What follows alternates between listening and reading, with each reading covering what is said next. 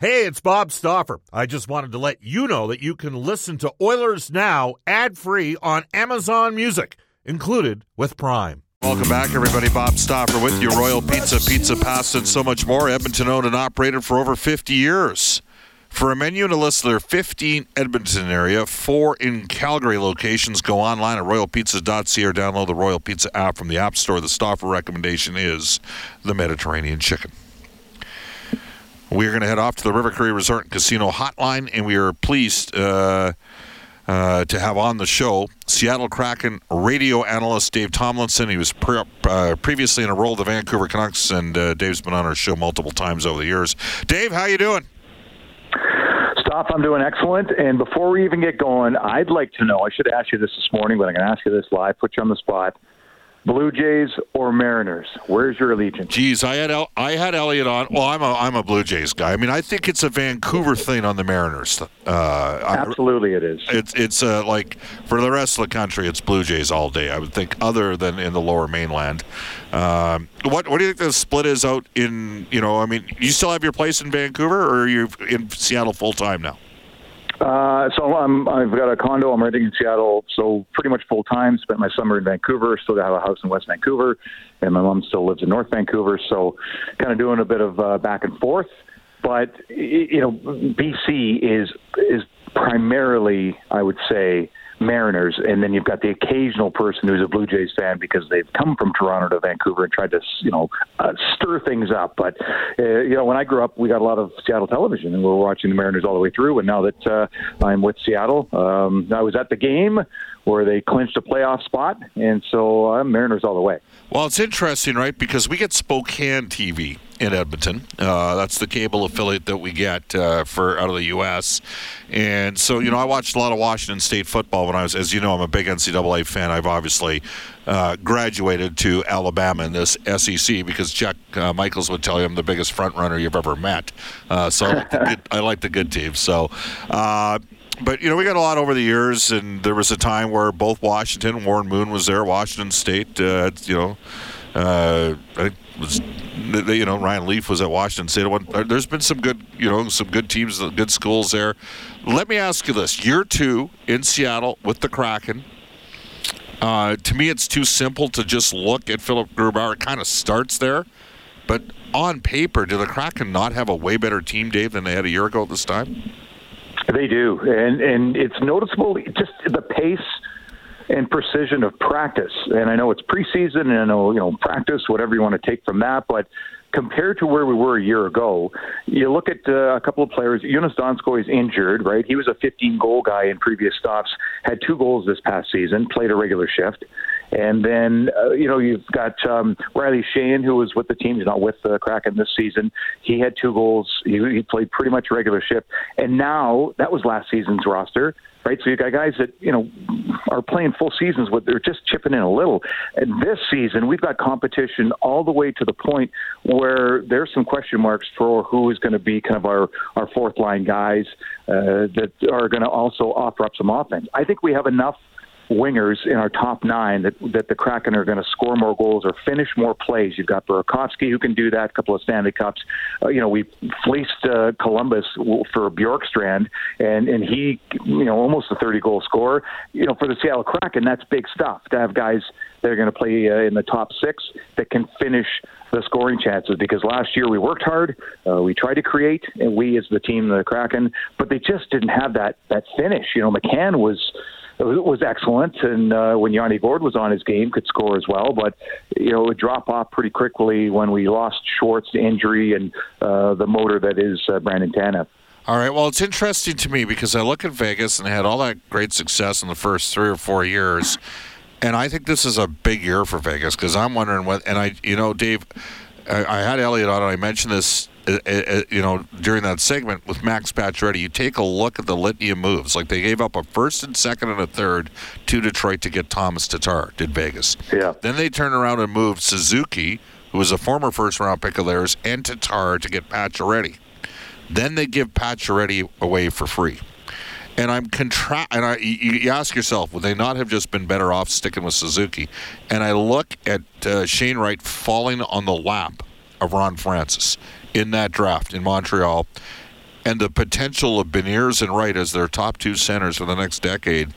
And if I was a Kraken fan, I'd be pretty optimistic.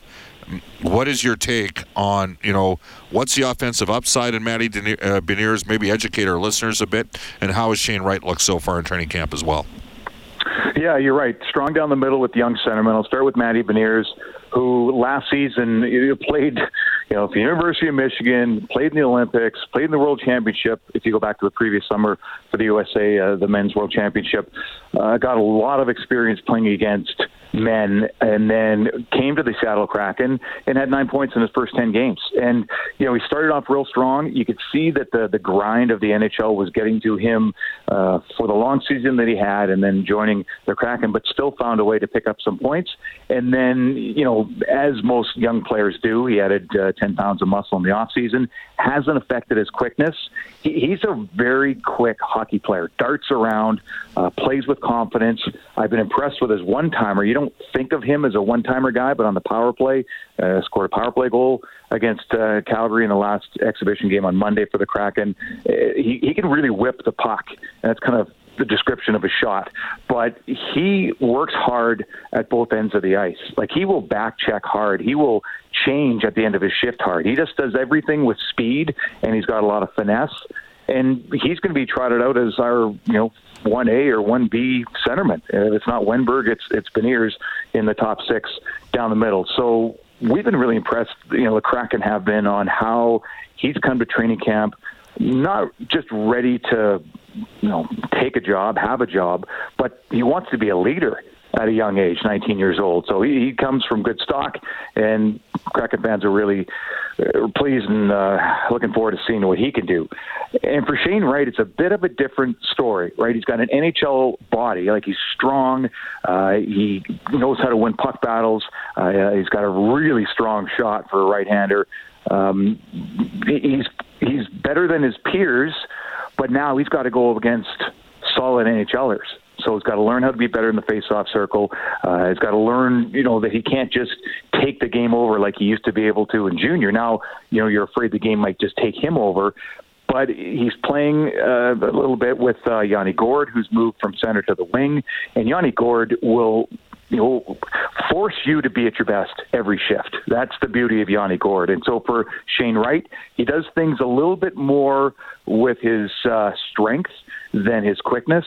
And he is learning as he's going, but he's a fast learner. Like, quick example, game in Calgary, second period, he's doing like a 3-on-2 rush up the ice, through the middle of the ice, tries to make a little, backhand saucer pass to a winger down the right side. It gets knocked out of the air, and the puck goes the other way. Same shift, gets another 3-on-2 down the middle, same exact scenario, and instead this time he holds the puck, gains the line, draws a pick, drops it to Everly, gives it back to Everly, and then it's off the crossbar, almost a goal. So on that very shift, he made an adjustment. So I think for him over the season, of course it's going to be hard as an 18-year-old, but he's going to play. He'll be on one of the power play units as well. And as you said, if you're strong down the middle and you've got some young ladies, that's a bright future for the Kraken. Well, see, you add, Bjorkstrand and Burakovsky, who've been, scored 50 goals between the two of them last year. The newcomers down the middle, Beniers and Wright, but also Justin Schultz on the back end. And was Vince Dunn the power play quarterback by the end of the year? And, is Schultz a guy who could potentially, as a right shot, supplant Dunn in that role? Yeah, you're right. So last year we kind of had a top-heavy power play unit. There were a lot of players that were in and out of that top unit power play, and it was run by Mark Giordano. And then near the end of the season, of course, before the trade deadline, they gave Vince Dunn more opportunity. As soon as Giordano was traded to Toronto, it's Vince Dunn's power play, and he did a very good job. He picks up his points. He fights a little bit here, too. He's a feisty guy. Now, the one thing that the Kraken lacked last year, and for anybody who was listening to some of our games, you see something, you're just like, this needs to be addressed. They needed a right-hand shot power play guy. Didn't have that last year. Adam Larsson's not that guy. Oilers fans know it. He was their best defenseman last year for the Kraken, but they needed a right-hand shot power play guy. They get Justin Schultz. You remember him as an Oiler. I called his games when he broke into the league. It was all offense, and now he's got a couple of Stanley Cups. He's learned from Chris Letang. He's learned from John Carlson. And so now we have two power play defensemen, one left shot, one right shot, and it's certainly helping because, as most teams do, Kraken will do a 1-3-1, try to get the shots off the flanks, and then try to go for the rebounds after that. Philip Grubauer went from a .922 save percentage to .889. Now, that's not all on him, but the reality is, he was amongst the worst goaltenders in the league for, goals saved, above expectation. He had he hit a tough year. It's no other way to say it. How's he looked in training camp? How does Martin Jones potentially support him during the course of the year?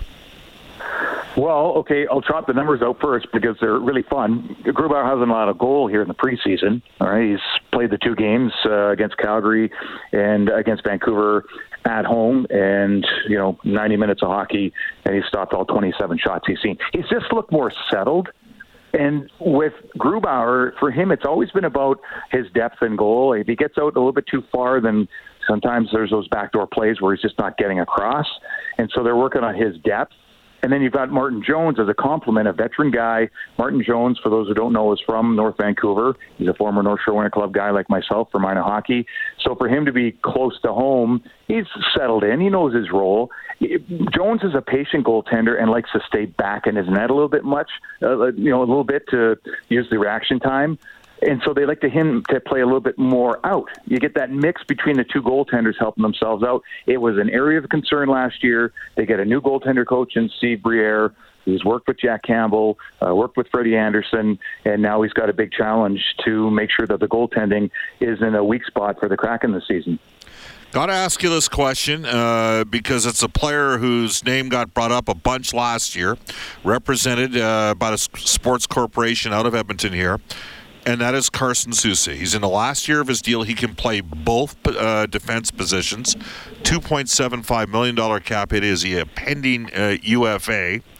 He had a real good year for you guys last year, Dave. He was, I think, plus 7 or 8 on the year, and 60 PIMs. I wouldn't say he's overly tough, but he certainly isn't timid. Where do you see him long term for Seattle's organization? Well, he might have been one of our steadier defensemen. Like I think last year Adam Larsson was everything you want in a leader and a veteran and a guy who's going to play the shutdown role, take the body, and you can count on him. But Carson Soucy was, the next step below Carson in terms of just showing up every night, working hard. There were nights he was in the lineup at the start of the season. Then he scored a couple of goals, and that's not particularly his game, but it was a nice addition to him being strong defensively. You're right. He's difficult to get around, likes to take the body. He was just very solid to the point that it didn't make any sense to bring him out of the lineup and take looks at different guys. As for where he is, probably going to start on the third pairing for the Seattle Kraken this year, and that's just because we signed Schultz, and so that kind of solidifies our top four. What Ron Francis chooses to do at the trade deadline is to be seen. If the team is within a yelling distance of a playoff spot, they'd certainly love to improve from what they did last year. But Soucy is the type of defenseman, I think, that other teams look at to solidify their blue line before the trade deadline. 100%. Totally agree with you. Dave, we'll see you down here. Hey, we didn't even talk about the two Dave Tomlinsons in the curious case. But hope you're doing well. We'll see you down here tonight. Go Mariners. Thank you. There you go. That is Dave Tomlinson, who is radio analyst for the Seattle Kraken. Final opportunity to participate as we invite a couple listeners and their guests to an evening with Jay Woodcroft. It's sponsored by Legacy Heating and Cooling, and it takes place tomorrow night at the River Cree Resort and Casino. It's an exclusive invite-only event with Jay, and I will be hosting it. Your chance, your final chance to win today, you got to go to 630ched.com to the contest page. And the code word. You enter the code word for the day, and that is Hyman. 1:48 in Edmonton. We'll come back with This Day in Oilers history, and Brendan Escott will set up the Edmonton Elks action this weekend. You're listening to Oilers Now. Hey, it's Kaylee Cuoco for Priceline. Ready to go to your happy place for a happy price? Well, why didn't you say so? Just download the Priceline app right now and save up to 60% on hotels. So whether it's Cousin Kevin's Kazoo Concert in Kansas City, go Kevin, or Becky's Bachelorette Bash in Bermuda, you never have to miss a trip ever again. So download the Priceline app today. Your savings are waiting. Go to your happy place for a happy price. Go to your happy price, Priceline. This day in Oilers history brought to you by New West Travel. This January, you can join Oilers now on a 3-day road trip to Las Vegas to see the Oilers play the Golden Knights. We've sold out our New York trip, by the way. It's live radio. It happens. Patient doesn't die on the table. Call New West Travel or visit newwesttravel.com. Going back on this date, hey, Jordan Eberle's in town. He scored maybe the best goal of his career. The first game of Jack Michael's NHL broadcasting career, was it not on this date back in 2010? I think it was. The Oilers opened the season with a 4-0 victory over the Calgary Flames at Rexall Place. Gilbert Brule opened the scoring on the power play when Ryan Whitney, that's right, Ryan Whitney registered one of his 2 assists. The game had 4 fights, including Steve McIntyre knocking out Rytis Ivanins out cold in the 3rd period. In the days of oil change. Remember that? That was in the first episode of Oil Change. Yeah. Could be something similar coming down the pipe on a regular basis. We'll have to wait and see. Are we still, what do you want me to do here? You want me to fill? Where do you want me to go here? Okay, well, you know what? It's all good. Here's where we'll get into some text on the Ashley 5 Floors. That's live radio for you. Stuff happens. Ashley 5 Floors text line. You can text us at 780-496-0063. I did not know that there's a connection between the Soucy family and the Firkus family. I did not know that. I wonder who that is. Is that Paulie texting me there? Who knows? You can text us 780-496-0063. This text comes in saying, really disappointed that the Oilers didn't pick up 6'6", 230-pound Riley Tuft on waivers from the Dallas Stars today. A bigger, better, even tougher version of Luke Gazdic, who the Oilers picked up years ago from Dallas. Because of cap mismanagement, the Oilers can't even afford to pick up anything on the Dollarama. Really? I doubt that Tufty is as tough a fighter as Luke Gazdic. Luke Gazdic could chuck him. And he might be a better player.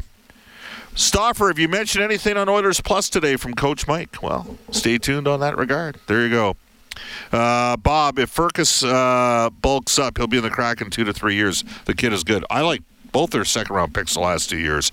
Riker Evans as well as Jäger Firkus. Ryan from Stoney says, Bob, do you think Dylan Holloway plays with Draisaitl on the opening night? And does Shore make the lineup? I think Holloway's got a chance to be in the top 6 to start the season. I know not everybody agrees with that. Some people might think that's too accelerated, but hey. All right, there we go. We've got 1 minute with Brendan Escott. He is going to make it count. Brendan, what time's your pregame show tomorrow for the Elks game? 3:30 in the afternoon, 5 o'clock kickoff from IG Field in Winnipeg. Bombers are the class of the league once again this year, Bob. 13-2 record. They're 6-1 at home. The good news is the Elks, with their 4-11 record, all 4 of those wins are coming on the road. So it's probably their best chance to win here, if you want to look at it that way, in the final 3 weeks. But it'll be a tough task against this Bombers side. Yeah, no question about that. So 3:30 and 5, and you're doing double. Are you coming down here tonight as well? You got double duty going on tonight? Oh, yeah. I'll see you right down there. All right, Brendan. Awesome stuff. Thanks for helping set up the show today. For sure. Thanks. That concludes our Friday edition of Oilers Now. Again, I'd like to thank our guest today, Elliot Friedman, for Abe's Door Service. Brian Lawton was our Wilhauk beef jerky headliner. Dave Tomlinson, Seattle Kraken's broadcaster. Again, 5:30, Reed Wilkins, myself, Rob Brown, Jack Michaels, Cam Moon will all be participating in the Face-Off show. Puck drop at 7 o'clock. We will tell you that we will have it is, of course, a holiday weekend, so a Best of Oilers Now show coming up on Monday. Up next, the Global News Weather Traffic Update, followed by Rob Breckenridge from 2 to 3, then the 6:30 Chet Afternoons of Jalen Nye. Back at you at 5:30. So long, everybody, for now from Oilers Now.